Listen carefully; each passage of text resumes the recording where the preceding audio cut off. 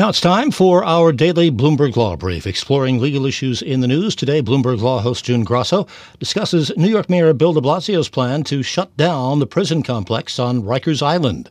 She speaks to Michael Mushlin, a professor at Pace University Law School, and Jonathan Blanks, a researcher at the Cato Institute. Let's begin with both of your reactions to de Blasio's plan. I think his plan it correctly identifies a lot of the problems with Rikers and jails generally. It's not a perfect plan, but the goals that he listed to, find different ways to reduce the number of people that are going to be in there in the first place is very laudable. I think one of the things that isn't quite mentioned in the plan, but I think people need to think about is using a cage as a remedy to social ills is not necessarily the best thing. It should be the last remedy for people who commit crimes. If people can be released on their own recognizance, as 70% of the people are, that's good, but there's still a very large population there that are subject to these abuses.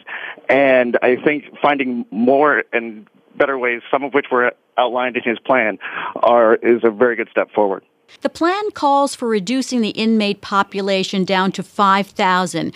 New York City had a record low crime rate last year. So, Michael, how will that be done? Well, first of all, I think that it's important to point out that most of the people on Rikers Island have not been convicted of any crime. They're being held while awaiting trial.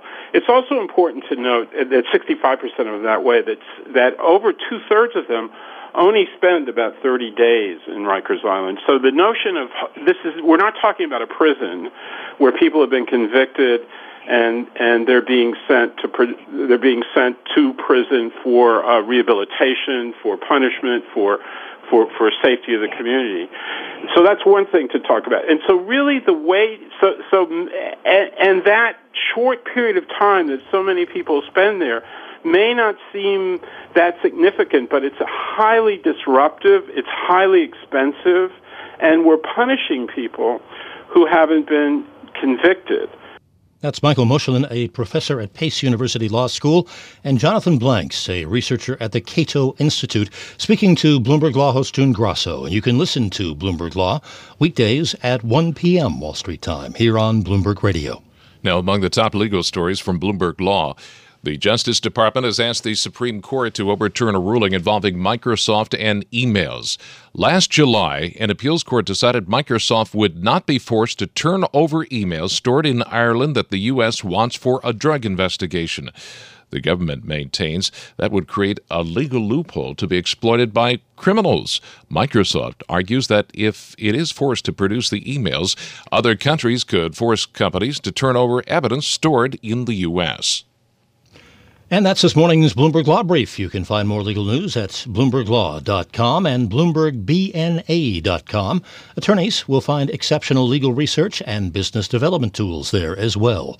Visit BloombergLaw.com and BloombergBNA.com for more information.